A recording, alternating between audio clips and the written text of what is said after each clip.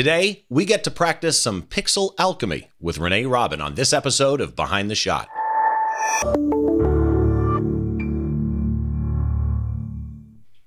Hi, once again, welcome to Behind the Shot, the show where we try and get inside the mind of great photographers by taking a closer look behind one of their shots from conception to completion and all those stories and challenges that happen in between. I'm Steve Brazel.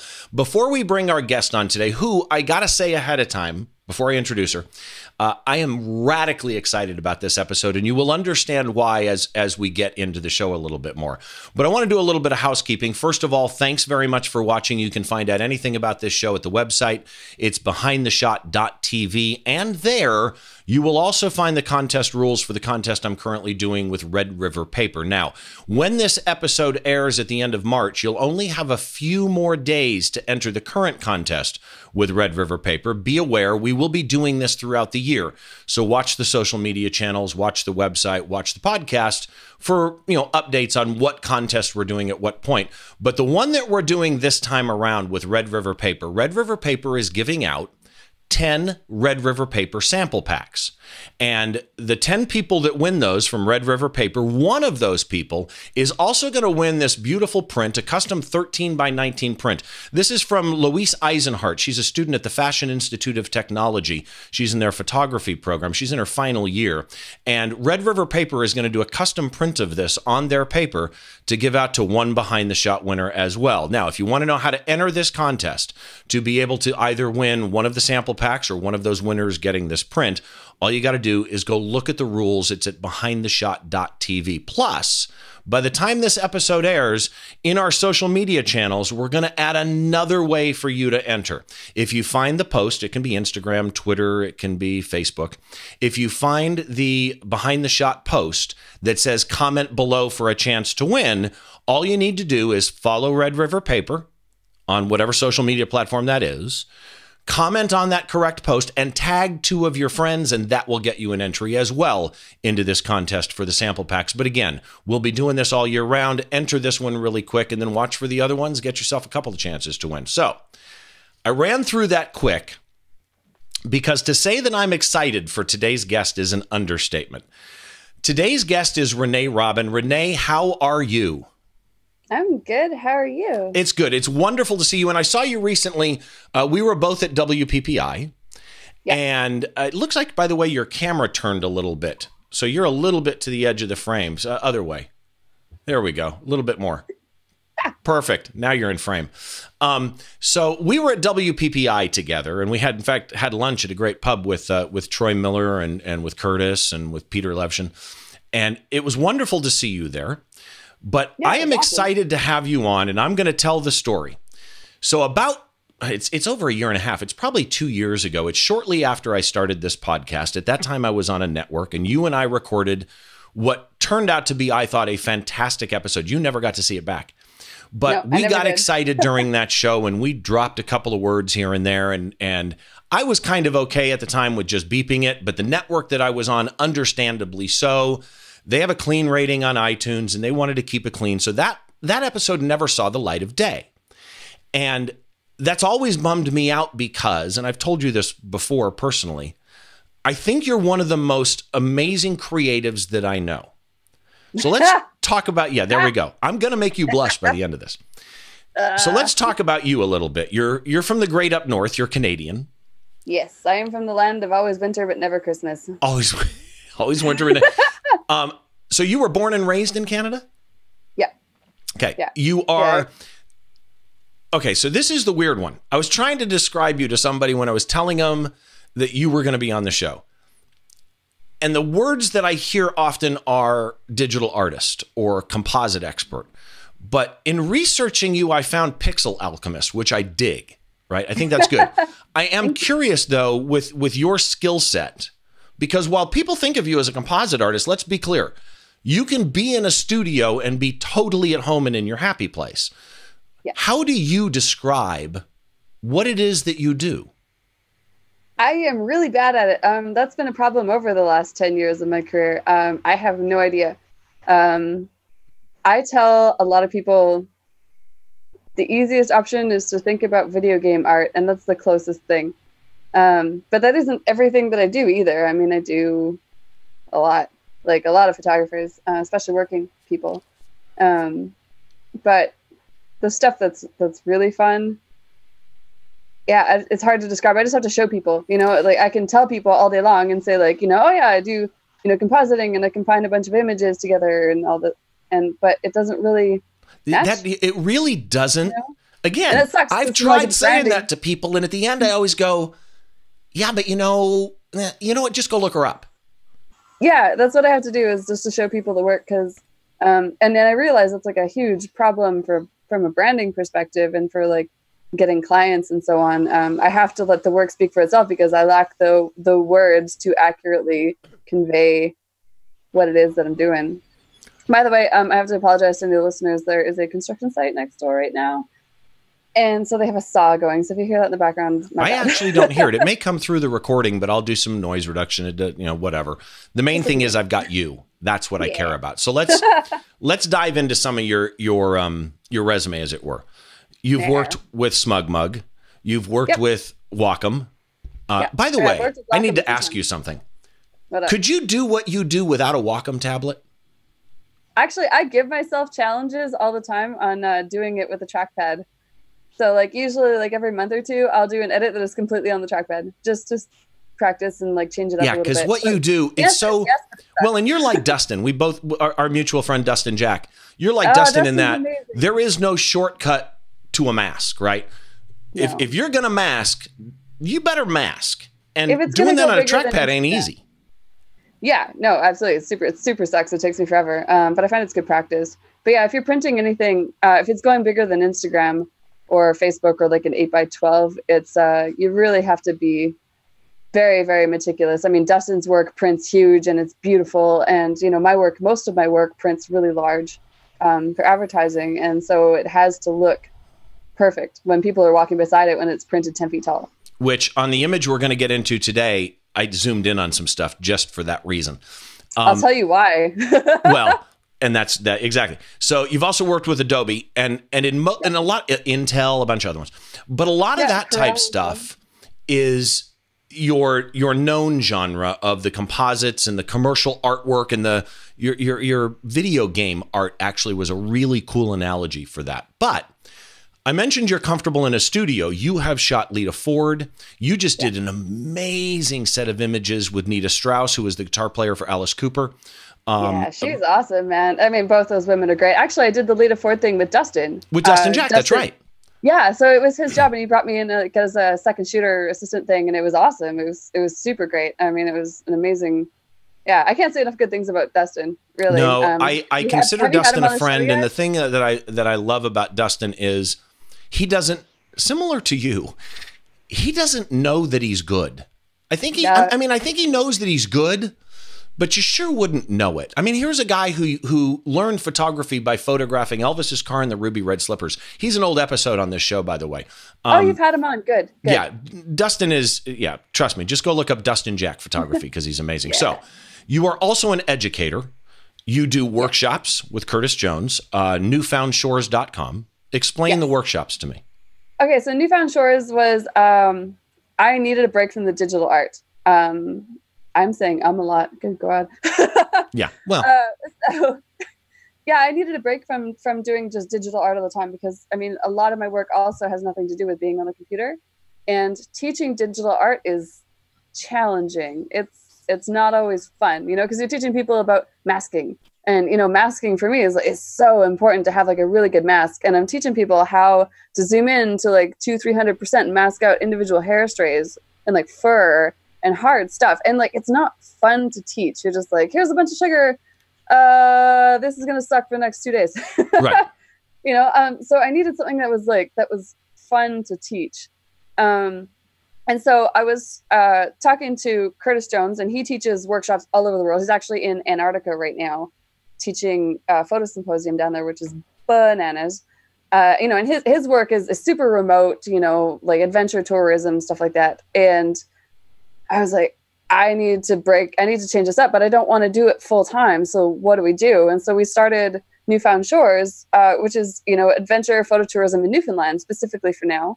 And it's been nice. I mean, we have 2 workshops this year. We have environmental portraits in May, and then we have a landscape one in Bonavista, Newfoundland in August.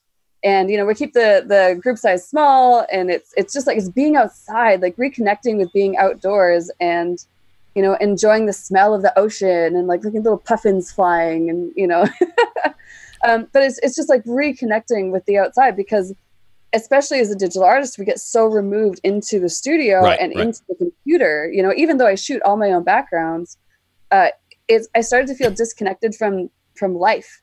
And so it was like, well, how can we reconnect that? And so we combine forces. He's an incredible landscape and, yes, some wildlife photography, does really good work. And, the personalities are complementary. We ran our first workshop together last August in Bonavista, and it went really well. So we're like, let's try 2 this year. I probably won't do more than 2 or 3 a year, because I'm a quality over quantity person. And I still have all my software clients and all my digital art clients that have to be maintained, but it feels really good to use those skills that I have that I don't get to teach in digital art classes, because there's so many, on, using polarizers and ND filters and, tripods and, and then building all of that to shooting on location and then going into post-production, but making the post-production more enjoyable instead of being like, this is how we do a detailed mask. It's like, here's how you create a beautiful color grade. Or at least how I would create it anyways. Well, and if people really nice. If people Google you, Renee Robin, they'll find your website, but they'll also find that you've done a lot of educational stuff. You're involved with you've done stuff for Creative Live, DIY Photography, RGG EDU. You've done stuff at WPPI. You've done guest blog posts for Scott Kelby and a bunch of other places. I've done Photo Plus. I've done Photokina as well. Exactly. Particle Shop. Some of your stuff is up on Particle Shop. I actually helped them design that. Did you really? That's actually, so that's like one of my favorite things that I like to do that I don't ever get to talk about is I love working with technology companies and like helping them make their software or hardware better. That's like my laptop is built from like a concept job. They were like, well, how do we build better computers for digital artists? And so we partnered with Intel and Puget Systems, and we built these systems that are for people like us. These ones are tweaked for video editing. These ones are tweaked for, photography. These ones are tweaked for digital artists. And I love it. I mean, Particle Shop is one of those plugins that for the longest time, actually, my artwork was the load up screen, which was really cool. But there's like features in there. Then I was sitting in a boardroom with at like Corel headquarters, the Canadian Corel headquarters. I'm not sure where headquarters is in the US, but it was in Ottawa. And they were saying, well, what do we have? What can we do to make this better? And so I just like sat down with them and we came out with like a whole plan on how to make this more useful for photographers as well as digital artists. So it is more of a digital art plugin, but I mean, it's super useful for photography. But there's like a few little key features in there where I'm like, the reason that exists is because I sat down with them and I talked to the developers and I was like, we need this and this and this. And they said, well, what's your priority? And so, I like listed them out and, sure enough, one by one they come through. But it's like, those decisions that happen. It's really cool just to know that like, a decision that I made helped make an experience more pleasant for the users. And that's fun for me, like it's not something that's direct and I love it. I love working on that stuff. So and that to me is kind of the definition of you in a way. When I mean, I've known you for a couple of years now, and when you are around creatives, when you are around, other photographers, when you're talking photography, when you're dealing with photo-based, clients, it really is a happy place for you. That's where you excel and take it to the next level, which kind of takes us into the image that we're going to talk about today. Now, before I bring the image up, you mentioned. First of all, I looked. This image that we're about to show has no name, right? I mean, there's no title. No. Okay. Most of my work doesn't have titles. I'm not a title person, which challenges me when people are like, oh, have you done a gallery? I'm like, sure, I haven't. Like, oh, you need a name. Like, yeah. Well, and naming your stuff wouldn't be easy. But you said something a little while ago that was intriguing to me, and that when you were describing your work, you said, I want you to picture, when you're trying to describe to people how to picture what you do, right? It's kind of like game art. And this image reminds me, okay, it's going out on a ledge, right? Because it's not cartoon. So to the people that are listening, I have both a video stream and an audio stream. And if you're listening on audio, don't get the impression that this is cartoon art. But it kind of reminds me of Dragon's Lair. Perfect. Do you see what I'm saying? That's great. There's scenes he steps across the bricks and they fall out from under him, and then there's stairs and there's a giant whatever. And again, this is not cartoonish. Dragon's Lair was more cartoonish, but let me describe this really quick to the people on the audio feed. And I just realized I'm not going to be able to. And this keeps happening. If you're on the audio feed, go to the website and look at the pictures. Probably your best bet, or go check out the video feed for at least a second before you listen to the audio feed. But I'm going to try. So first of all, it's a 1x1 crop. It's square, and it's a knight, for lack of a better phrase. Old world type guy. I'm assuming guy, but long hair that I wish I had. He does not have a sword. He has what looks to be a lit up magic wand. And it actually is a sword. It is a magical sword. Okay, so a magical sword. It's kind of small. And there's old stone stairs in front of him. And at the top of the stairs is a frickin' spider 3 times, 4 or 5 times his size. The body of the spider looks like a shell. The head of the spider looks like a helmet. The spider has a beard, for lack of a better phrase. And the lighting, and okay, here's the thing, and I'm going to get into this in a minute, but the 3-dimension in this image, the way, what I want you to picture on the audio feed is the guys in front of you at the bottom of the stairs, and at the top of the stairs, on the top of this like old ruin, is this spider. And the way that the spider has fallen off into the distance, the guy, there is such a 3D thing here. So here's the questions I have on this image. What the hell is in your mind? How does, how do you sleep with what's in your head? I don't very well, actually. That's one of the things. I have a really big problem with sleep. This is such a cool image. Let me get the EXIF data out, but understand the EXIF data is going to be somewhat meaningless, because the EXIF data is going to be for one part of this, but this is a composite. I'm assuming this EXIF data that was in the image is for the guy who was the guy shot in a studio? So ironically, this image was photographed at Focal Point in Toronto. It's a PPOC national event. Okay. And I was hired to present to them one year, which was great. It was amazing. I was there with Jason Group was the other presenter. Wow. Okay. Yeah, it was an amazing event. They did a great job, and I had a model drive down from Montreal, believe it or not, with this armor to come and pose for this event. Paid him in the whole 9 yards. But we photographed the thing live. So all the images from the set are live, and then I edited the images live. Whoa. You did this in front of people? So the other image from this set was done in front of people. So what I did was I photographed the pose that I wanted for the class. But then I always photograph like a whoopsie, like what if my idea doesn't work out?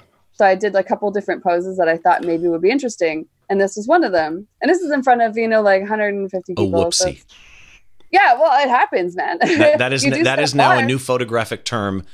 Are we done? No. Let me get a whoopsie. I always do. I always photograph the whoops. I actually was part of a shootout recently, which is, I'm not sure when it goes public, so I can't speak too much on it. But we were given 20 minutes to walk into a scene and photograph it, and, with a concept. Right. It was, trying not to give too much away, but it was really hard and I was really sick. But even then I had like my first idea and then I had my second idea. And neither of them were very good, because you're walking into a scene you've never seen before, with models you don't know and everything, and 2 lights. And they're like, 20 minutes, go. But even then I photographed 2.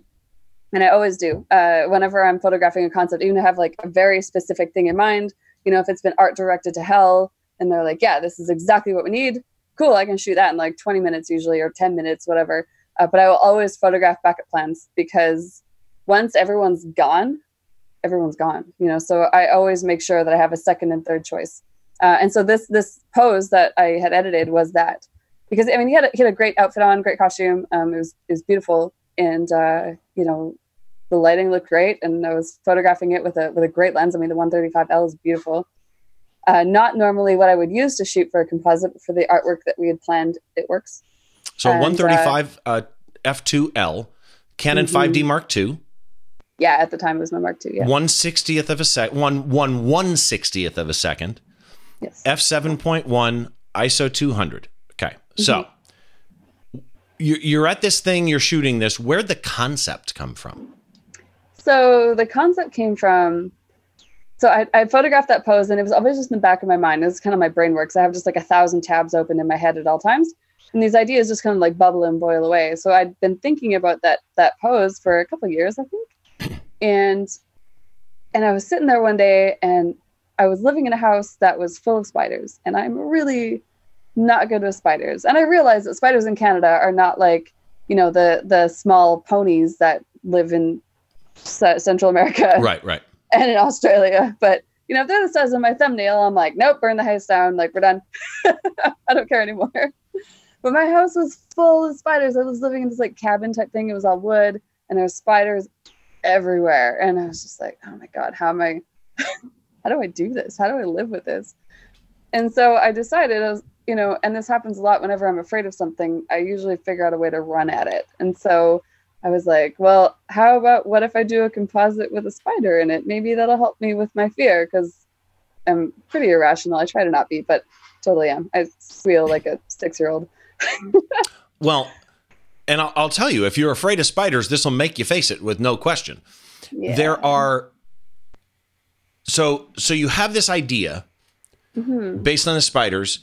Do you take the time when you have that idea to actually write it down, sketch it out, or is it just tucked away somewhere? Yeah, most of the time it tucks away. It just boils away in my brain for a little while until I start to figure out the pieces. So eventually just one day I started, you know, I was like, okay, I'm going to do this. And I sat down, and I'm so afraid of spiders. I put on Super Troopers on the TV. Okay. Because I was like, I need to just like be able to look away often and to something that's funny. You hate spiders enough that making this image bugged you. A lot. Yeah, bugged, because they're bugs. That's Bug. funny. Yeah, there we go. See what I did? So explain to me really quick here, what's what in here? What's an image? What's a drawn graphic? Obviously the guy, the knight with the magical sword, he's photographed. What else in here is a photograph you made compared to a piece of art? What's what? So most of those are photographic references. I mean, there is some illustration because the spider was, so the spider is a stock image. It's one of the few that I bought because I was like, there's no way I'm photographing spider. My fear has limits. So I got a stock image, but the spider was shot at the wrong aperture. So, because of course the image is quite crisp all the way through. Right. So I had to go in and zoom in really close and re-illustrate the leg hairs. Wow. Wow. So did the horrible. image have those eyes and that like beard thing? Yeah, no, that's actually the breed of the spider. Yeah, I don't know what breed it is. Because he looks like, here's why this fits, by the way. He looks like the spider. When I say he, she, I don't know. I'm being spider sexist now. It How dare you? looks like a knight, right? The Yeah, head so looks like a that's- little helmet thing. He's got artwork on his shell. It's pretty wild. The grass was all separate pieces. The stairs were separate pieces. Yeah, so the ground that he's standing on, so the stairs and all the stone are one piece. Some of the grass was part of that, some of the grass wasn't. And then, of course, the moody, cloudy, gloomy crap around him. So it wasn't too many pieces that went into it. Is the gloomy, cloudy crap, did you draw that, or is that also a photo? Both. There's Okay, so both. I try to use as many photographs as possible. I'm a mediocre artist at best. So I find nature delivers better than I do. Okay, so here. So I'm like a digital cut and paste artist. You know, when you're a kid with like newspaper, that's kind of what I do. And that's about as far as I got. in the world of art, that's my high point. Yeah, I'm still doing the same shit. Two things leaped at me when you sent me this image. Why 1:1? Why square? Yeah, so I struggled with that for quite a while because I don't do a lot of square crops. I have a few, but not very many. Well, and you posted the day we're recording this, you posted something on Instagram commenting on, oh, the damn Instagram crop. I'll post the full size one, later to my website. So you going square is a unique thing. Yeah. Yeah, it's not very common, but it just seemed to fit the image best. I mean, it was originally a landscape image. I tried it portrait, and it was just, there was empty space that didn't add anything. And I didn't know what it would add to fill the space. So I was just like, well, I guess this is a square crop. Well, and I like the spider bleeding out of the square. I think that adds to it. It is actually rule of thirds, where the spider's on the upper left rule of third. The knight, for lack of a better phrase, the guy with the sword is in the lower right rule of third.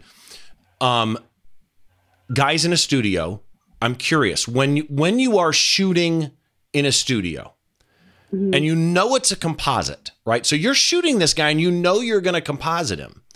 Yeah. What are the key, what's the word I'm looking for? I don't want to use the word tricks, but it's kind of like tricks, right? What are the key considerations that you as a photographer have to keep in mind so that, because I see it all the time where there's a mismatch on things I've got in my head right now. What are your key considerations and tips when you're shooting in a studio for compositing? So the tricky part is when you're photographing in the studio for compositing, but you don't know what you're going to composite yet. Did you know what this guy was going to go into when you shot him? No. Oh my God, no. So you had no idea what lighting was even going to need to be matched. Yeah. So what are you thinking? So I just make a decision and I go like, well, I just make a choice on the lighting. And then later on, if I decide to work on it, I build the artwork around the lighting that I've photographed the subject on. So I change my lighting setups all the time. I mean, this was, I believe, a 2-light setup. There's just a main light and a fill. So it's very generic. It's very non-directional. It doesn't have a loud personality. The lighting in this doesn't, scream at you, oh my God, beautiful lighting.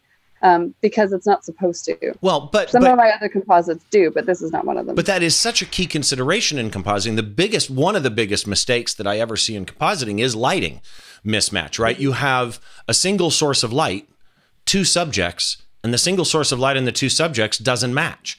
So the source of the light, the direction of the light, the quality of the light, that all affects normally, I suppose, if you know in advance, even the type of modifier you would pick. Do I want a softbox versus an umbrella? Do I need a grid? Can I use a bare flash? Do I want a beauty dish? If you don't know, how the hell do you make the decision? I just make a decision. I just go like, well, so in this case, I was photographing live for a concept that was pre-designed. Okay. So the other images, actually, I should just send it to you. The other image was, I just made a decision. I wanted this kind of like directional, light, soft, easy, because I'm doing it live. So it has to be easy. It has to be non-offensive, I guess, like nothing too aggressive lighting. And so, and that means that I'm just committing going forward that this is how I'm going to do it. Other images I've done, I photograph with a spotlight or with a bare beauty dish or with a 7-foot PLM, or I bounce it off the ceiling, or, there's a bunch of different ways that you just have to pick one and then just match your concept and your background to the lighting. Okay. And if your background and your concept doesn't match to your lighting, then change your concept and your background. Right. And you go out shooting backgrounds all the time. So you've got a plethora of backgrounds. See, I got to use the word plethora.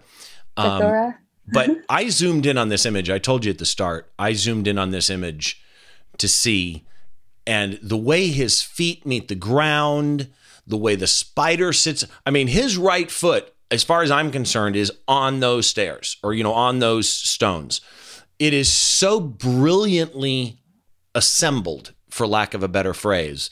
Thank you. The software that you use, I know you're a Capture One user. Yeah. You also use Photoshop. I'm assuming these pieces were manipulated in both of those. Yes. Yeah. I shot tethered to Capture One. I believe back then it was version 8. So what's the current version of Capture One? They just came out with a new 12. One, didn't they? 12. Yeah. Okay. Yeah. And it's awesome. Oh my God. See, really and our buddy Troy keeps telling me I need to switch to Capture One. Yeah, man. It's awesome. It's different, but it's really good once you get used to it. In a shot like this, One of the most important, well, not even like this, in any composite, just like lighting, to me, the two most important things in a composite are synchronous lighting, right? The lighting has to make sense for all the assembled parts, and color consistency. Even if the colors are not consistent, they need to be consistently intentional, right? It needs to make sense for the art. And for you, obviously, color consistency is huge in all of your artwork. He shot in a studio. This is a piece of effectively stock art. The stairs are something else. The grass is something else. How do you bring in that consistency? I mean, that's just practice. In this case, I was experimenting with warm colors. So a lot of my early work is cool colors, lots and lots and lots of cool tones everywhere. And I had a really hard time seeing and working effectively with warm colors. So this image was an experiment for me on how to play in the warm area of the color wheel and make it effective. So, I mean, if you look at it, everything is very warm. It's varying shades of yellows and oranges and browns. There's not really any blue. Brighter where the sword is lit up. Yeah. And so that... Is it a color over? Are you doing color overlays? Are you doing curves? No. What are you doing? Well, I mean, to do all the things. This is a lot of different stuff. Yeah. So, I work differently now than when I worked on this image, but, here it would have been, there for sure would be curves, there'd be selective color adjustments, that would be hand painting color using, soft light overlay, the color blending tool, like color blending layer. Basically everything that's available to manipulate color, I'm using it. You're using all of it. Okay. But varying levels, right? It doesn't have to be like, I only use curves. Like, if you only use curves, you only use curves. But my theory is like, it's available to you, use it. They're all tools. If it's useful. I mean, you don't have to throw things away for no reason. Yeah, they're all tools. That was one of my complaints actually at WPPI was there was a guy doing a presentation that put a big X up saying never use never use TTL. And I'm like, look, if you don't want to use TTL, I get it. And there are times manual is far superior, and there's times when you're running and gunning the TTL works, especially if you're a Nikon shooter. And first thought that hit me was he's a Canon shooter. But still, to present it as an absolute of don't use TTL, avoid it, was just something that was like, really, are you really going to go there? Because it's a tool, and if the tool works for your workflow, then use the tool. One thing I notice looking through your work, and I mentioned this earlier, you are a master of depth. And I don't even say that in any manner, shape, or form lightly. You are an absolute master at depth. So I'm going to tell the story, and then I have a question for you. Our buddy Troy Miller, and we've told this on other podcasts before, so Troy can hit me later when he sees me. Are we going to burn him again? Are you serious? If I get a chance to burn Troy, I have to, because he's so much better than me, right? He's a great wedding photographer. He really is really good. And the first time I introduced him to you, I said, show her some of your work. And he pulled out his phone and he went right to a certain wedding shot that he loved. And he handed it to Renee. And this fast, it was, here, look at this one. Renee grabbed the phone and within about 3 seconds went, oh, you swapped out the sky. To which Troy goes, maybe. But you immediately understood that fast, right? Just in an instant. That an image, by the way, anybody else would look at, myself included, and enjoy the image, right? It was a beautiful image as it sat. But you immediately noticed that the angle of the clouds, the way the clouds trailed off into the depth was not consistent. Yeah, the perspective was off. Yeah. So my question to you is, how can somebody better understand three-dimensional depth when working in a 2D space? You have to just look at reality a lot. You have to look at it all the time to really, really, really understand it well. I mean, I just take so many photographs and I look at so much artwork every single day, and I try to understand what reality is. So I'll take reference photos with my phone. If the sky looks different, if it looks unique, if it looks in a way that I wouldn't normally composite it, and then I study it and I just look at it, I'll be like on the plane or in the train or in a car or something when I'm not driving, obviously. And I just study it and I go, okay, well, how do I replicate that? Why does that look the way that it does? I do that with posing. I do that with color. I do that with like storytelling, because storytelling is, in my opinion, my weak point. But you have to really. It's interesting you say that, them. because I think your image storytelling is fantastic. Almost every image, even a studio portrait, to me tells a story. So it's fascinating that you say that. Yeah, it's something that I really work on a lot, because my interest in image making is just telling the start of a story. I want to see what other people see when I make an image. I'm not there to tell them what to think or how to think. I just want to see what they think. You give them a path, and you give them multiple paths and see where they walk. Exactly. Yeah. This came from an image that I did years ago. There's a girl with a red hood on, and she's got her hands like this, and there's like blood all down the front of this dress, and it's kind of gory, and it was early day work and stuff like that, but it was an experiment, once again, to see if I could realistically do blood on a lace dress. It's really hard, by the way. I bet. But I'm really happy with it, and I was really happy with the result, but it became one of my best-selling prints when I used to do conventions. People bought so many copies of that print. And so I started asking people like, hey, what do you see when you look at this? Because people were just like, oh my God, I love the story, but nobody ever told me the same story twice. And, for me, the story was pretty obvious. It's like girl with a red hood, and there's like blood, and it's like, I have my own narrative, but then everyone else applies their life experience to it. And I thought that was so interesting, because I was like, I never would have thought of that. So I started just asking people when they bought that image specifically, like, what do you see? I want to know. You literally just made the argument I give all the time for image competitions. So again, Troy is a brilliant judge at image competitions, and he kind of taught me, and he's taken me, and I've started judging image competitions. And I tell people, I really think one of the best ways the average photographer can get better at their craft is by being an image. Even I'm not talking WPPI, PPA stuff, a local image competition, because even as you sit in your head, as the judges rip your photo up, which is always what ends up happening, right? You can sit there and go, they don't understand my art, right? And you can be all purist and everything, but inevitably at the end of it, you're going to walk away saying, but I never thought somebody saw that. I would have never imagined somebody saw that in my image. And that's a huge learning experience, to see what other people really see in your art. Yeah, absolutely. I mean, for me, I don't enter image competitions. I've entered twice in my life, and that was it. I don't really care what a judge has to say about my artwork. I'm more interested in the consumers of the artwork, and But same concept, and that is feedback from other people on what they see your vision as. Yes. Yeah. Yeah, and whether it resonates, and why some things resonate with people and why other ones don't. It's fascinating. It's so bizarre. It's so weird. But I think it's really interesting. I think it's really fun. In a way, it's people watching, right? It's the ability to watch reactions in real time that can be really, really cool. So here's the final question then. Somebody out there does composites, and they are not a Dustin Jack. They are not a Renee Robin. They are not an Anya Anti. They are not, one of these elite people in this type of genre of art. What can an average person that's just getting started with finding their voice, right? They're starting to get their vision of what they want their artwork to be. What can they do to improve their composites? And you just got to do it.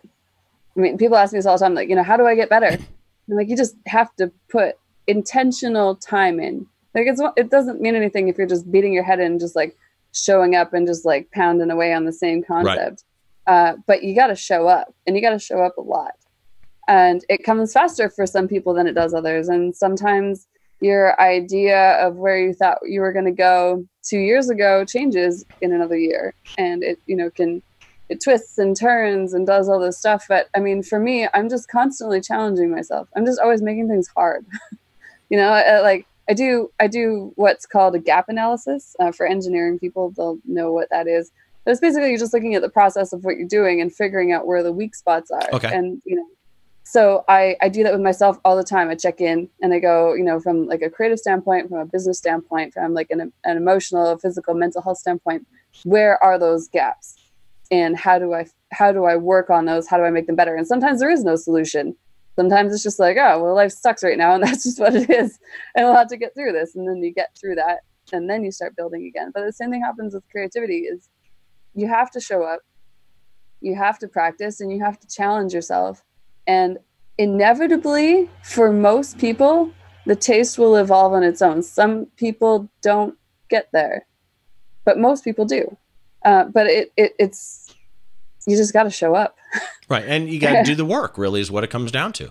So yeah, it doesn't come to you when you're just like, when you're sitting on the sidelines watching it, like scrolling through Instagram or Behance and being like, oh my God, everyone's so good.